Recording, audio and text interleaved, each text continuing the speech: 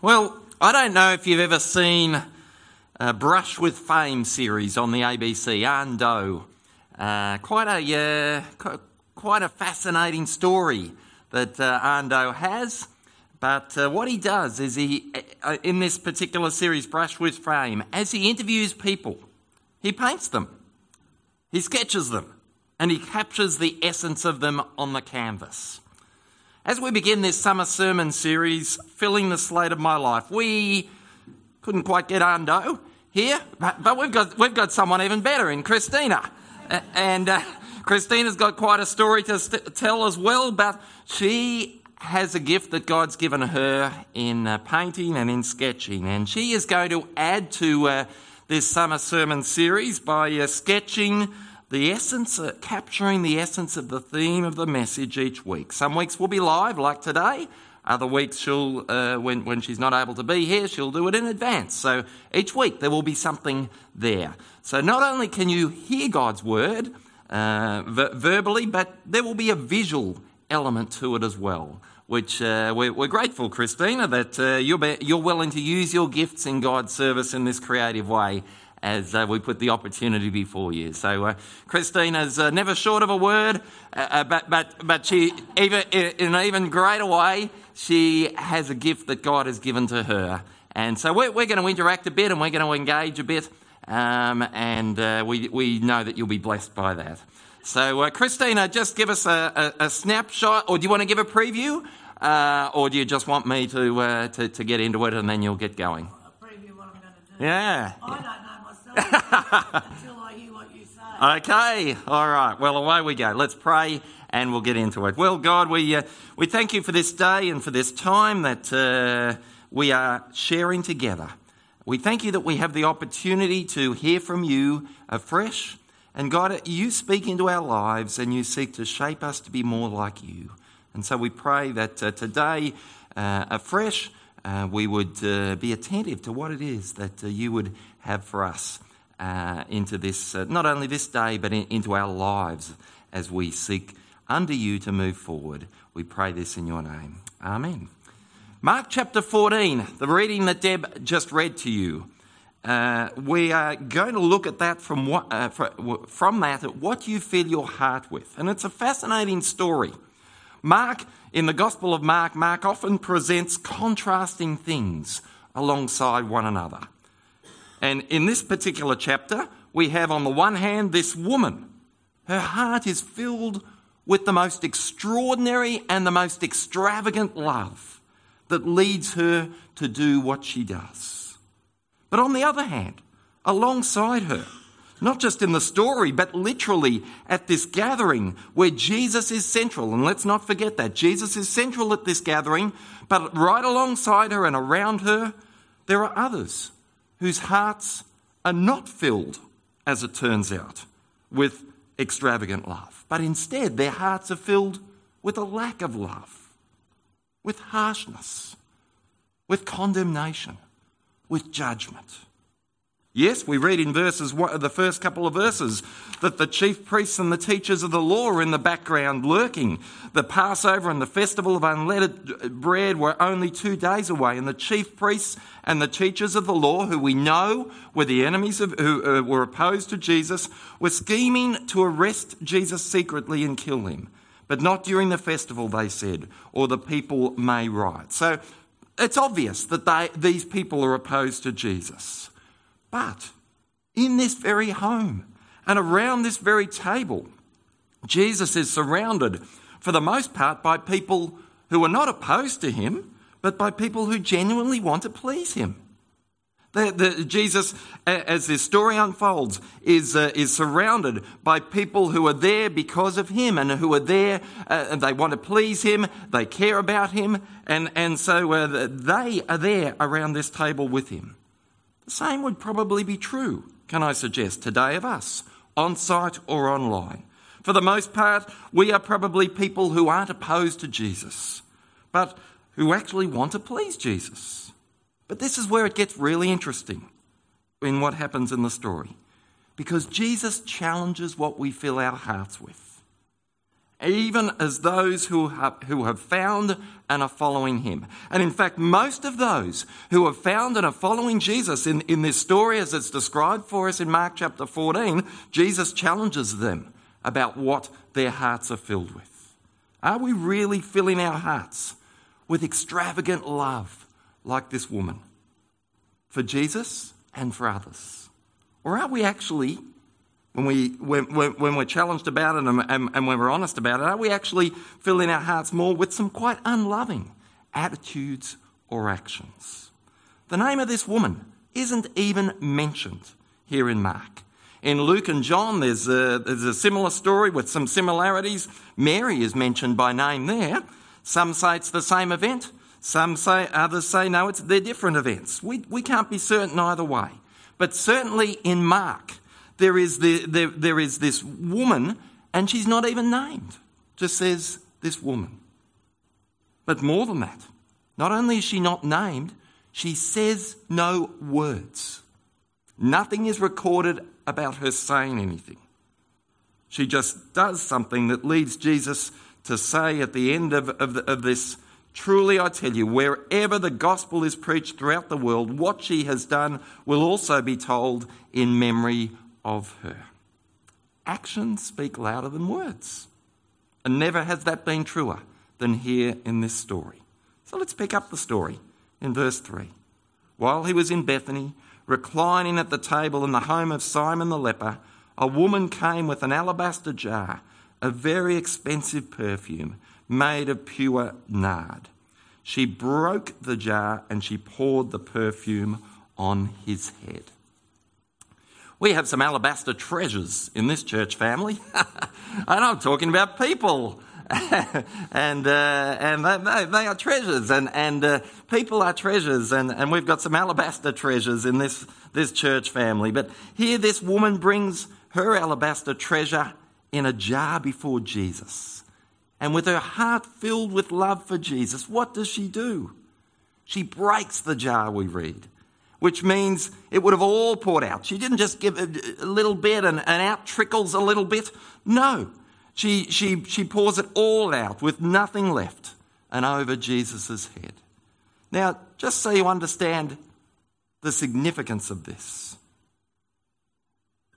it tells us in verse 5, I think it is, when the response of some of the people, it could have been sold for more than a year's wages. In other words, it was extremely costly. This perfume was the best of the best. It's Michelle and my wedding anniversary in 10 days' time. And we'll do something special to mark that for sure, but I very much doubt that it will involve spending my whole salary for the year, as verse 5 indicates was the case with how much this expensive jar was worth. In biblical times, pure nard. So it wasn't just nard, but it was pure nard. This was a truly extravagant love for Jesus being expressed here. And we say, how wonderful. But as we reflect further on what it might look like for us to fill our heart with extravagant love, it won't look exactly like it did here.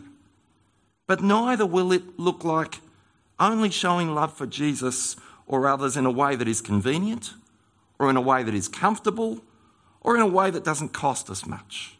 Because that is the very opposite of what honours Jesus. And that is the very opposite of what Jesus is pointing out in this story. Jesus shows us as well in Matthew what filling our heart with extravagant love for him looks like in how we respond to others.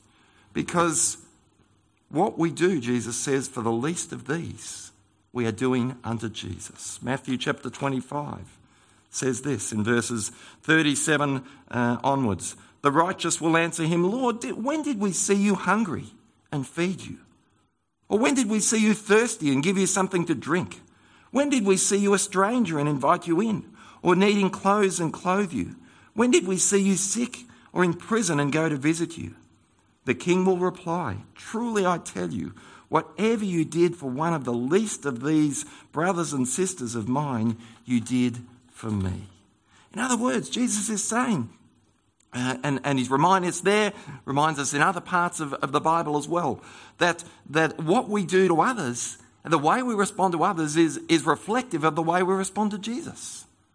That our attitudes and our actions, and whether we are responding with love, and more than just with love out of duty, but extravagant, extraordinary love, is an indicator of how grateful we are to God, our King.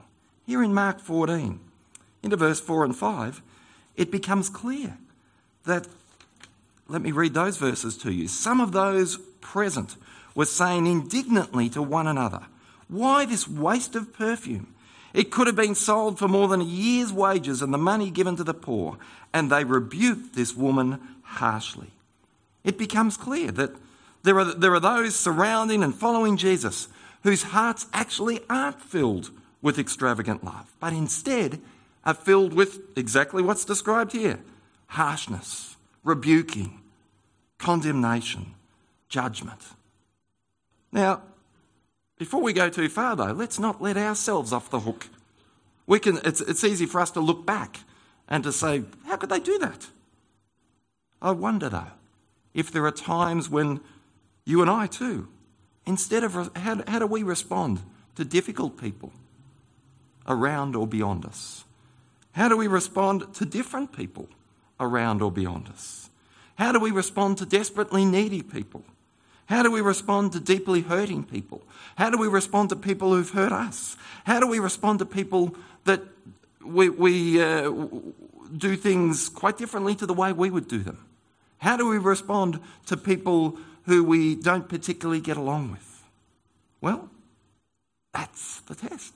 Jesus, I think, is saying to us, let's fill our hearts instead of with indifference or with harshness or with unforgiveness or with condemnation. Let's fill our hearts instead with extravagant love. Jesus commends this woman, and he commends her not just in this situation, but she becomes a part of the fabric, weaved into the fabric of the story of, Jesus says later, whenever the gospel is preached.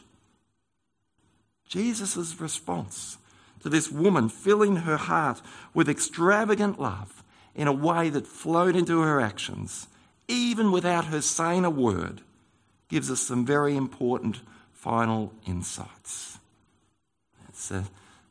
Christina's just working away there, doing little bits and pieces. We were going to get the whole painting kit, but we thought we'd make a real mess of it, make a real mess up the front. So we've gone for the whiteboard instead. Verse 6, "Leave her alone," said Jesus. "Why are you bothering her? She has done a beautiful thing to me." What's the insight from what Jesus says here? Well, it's out of brokenness, beauty is emerging. Jesus is speaking about the beautiful thing that this woman has done. The jar was broken so that this perfume could be poured on Jesus' head, leading to Jesus describing this as a beautiful thing. But more than that, in the life of this woman, in the life of Simon the leper, who was the host of what was unfolding here, in his life, in the lives of others there, and in my life and yours, that can be true too. Beauty emerging out of brokenness in God's eyes. God is able to work in such a way that he brings beauty out of brokenness. We come to him with a sense, or he calls us to come to him with a sense of brokenness, but out of that, he is able to do something beautiful.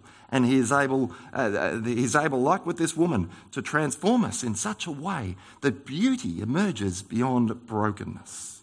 On to verse 7. Jesus says this, "The poor you will always have with you, and you can help them any time you want, but you will not always have me." That's a fascinating thing Jesus is saying here. He's not saying we shouldn't help the poor, quite the opposite. He's saying the poor will always be there, and you can help them any time you want. But this is an opportunity. This is a moment. You will not always have me. This woman is acknowledged and commended for what? For recognising the God moment before her and responding to it. She didn't miss the God moment.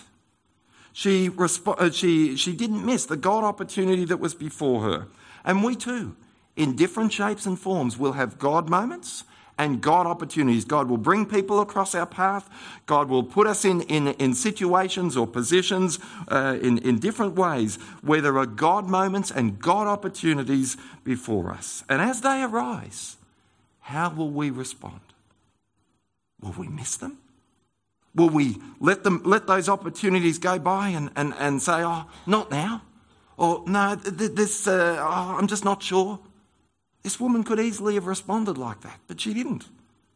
God brings opportunities across our paths, and the way that we respond is what this woman is commended for here. That she took the God moment. She recognised this is a specific moment that God has brought before me, has allowed. Yet Jesus says, "You will not always have me." Yes, you'll be able to respond to the poor any day, any time. But this was a unique God moment. How will you respond into this year ahead to the unique God moments and God opportunities that will be there before you? But then into verse 8a, what else does Jesus say? The first part of verse 8. She did what she could.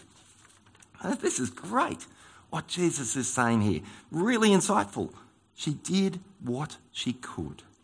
That's all Jesus asks of any of us. To do what we can out of a heart filled with extravagant love. We don't have to do everything. We don't have to do more than we can. But Jesus says she did what she could. And we too are called to do what we can with what we have. She did what she could.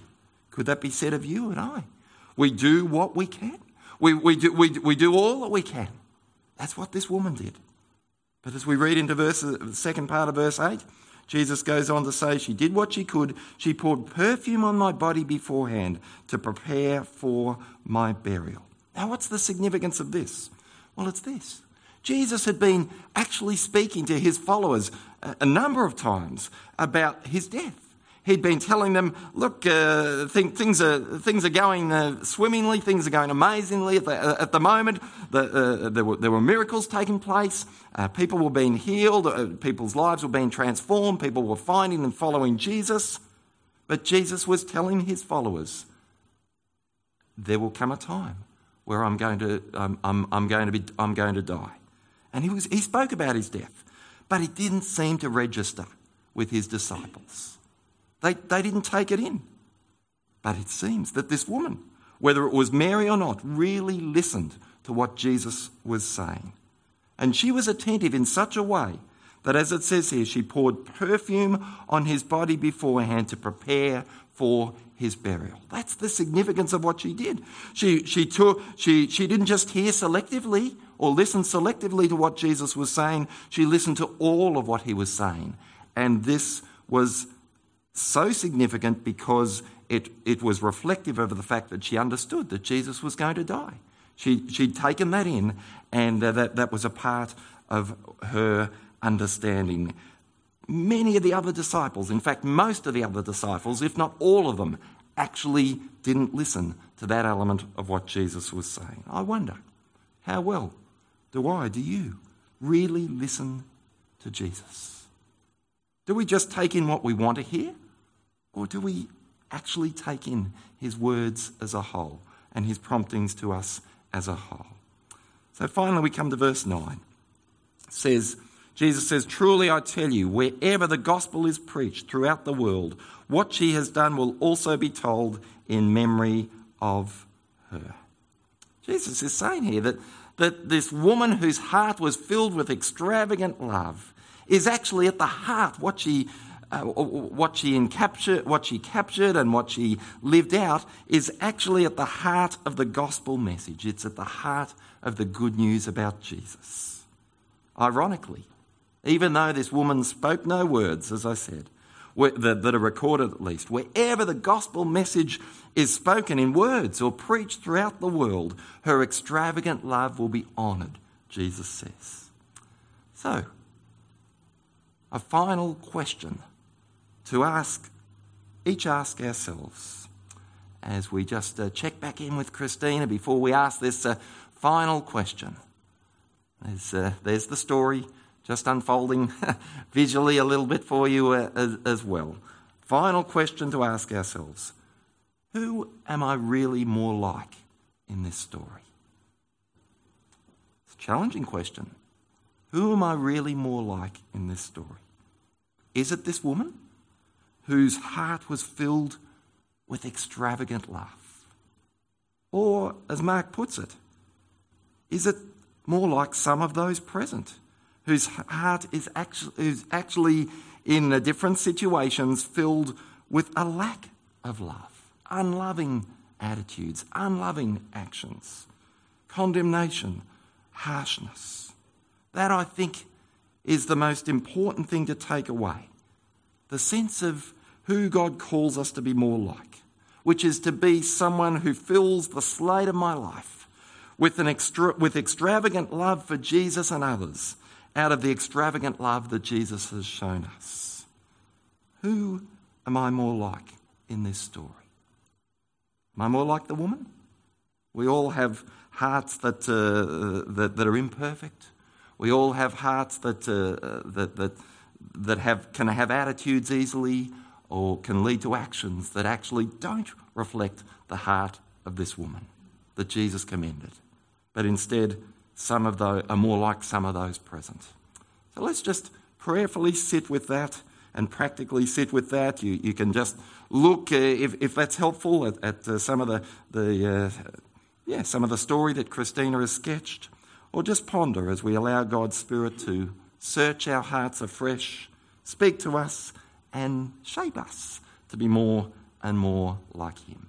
Let's pray. God, we just sit before you afresh. We're not gathered round in the same way as those who are following you were long ago in this story that we've read. But nevertheless, we are gathered here this morning. We are gathered because we want to honour you. We want to please you. We're seeking to find and follow you in our lives. But God, we recognise that just as you challenged many of those long ago, you challenge us still today. We confess that our hearts too can actually not be the hearts that you would have them to be. They, instead of being filled with extravagant love, they can be filled with the very opposite of that sometimes. God, we confess that. We ask that you would search our hearts and shape us by your Spirit to be more like you, to reflect your heart and to reflect the heart of this woman. Thank you for your love, God, truly an extravagant love, a love that flows into our hearts and can fill our hearts and transform us. We don't deserve it, and yet your heart is filled with love for us.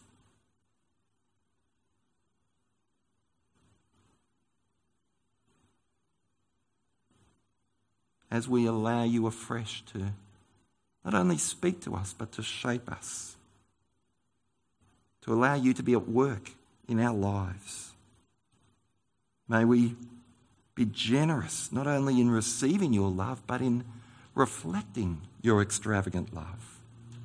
The way that we respond to you, yes, but the way that we respond to others. Search our hearts and continue to search our hearts to discover what's really there. Help us to listen to you, and not just some of your words, but all of your words. Help us to allow you to bring beauty out of our brokenness. Help us to respond to the brokenness of others with extravagant love. To honour you in how we respond to others, whether they be difficult or different or whatever it might be.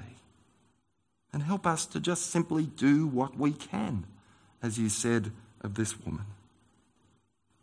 And to not miss the God moments and the God opportunities that you will bring across our paths and across in our days to not only share your love, but to show your love in extravagant ways to others that you bring across our path. So continue to be at work by your Spirit, I pray, as we prayerfully and practically recognise what it is that you would have us to take away today from this story, from your words to us, from that visually expressed by Christina. Continue to go with us, we pray, and to shape us to be more and more like you, we pray. Ask this in and through the transforming, beautiful name of Jesus, in whose name we pray. Amen.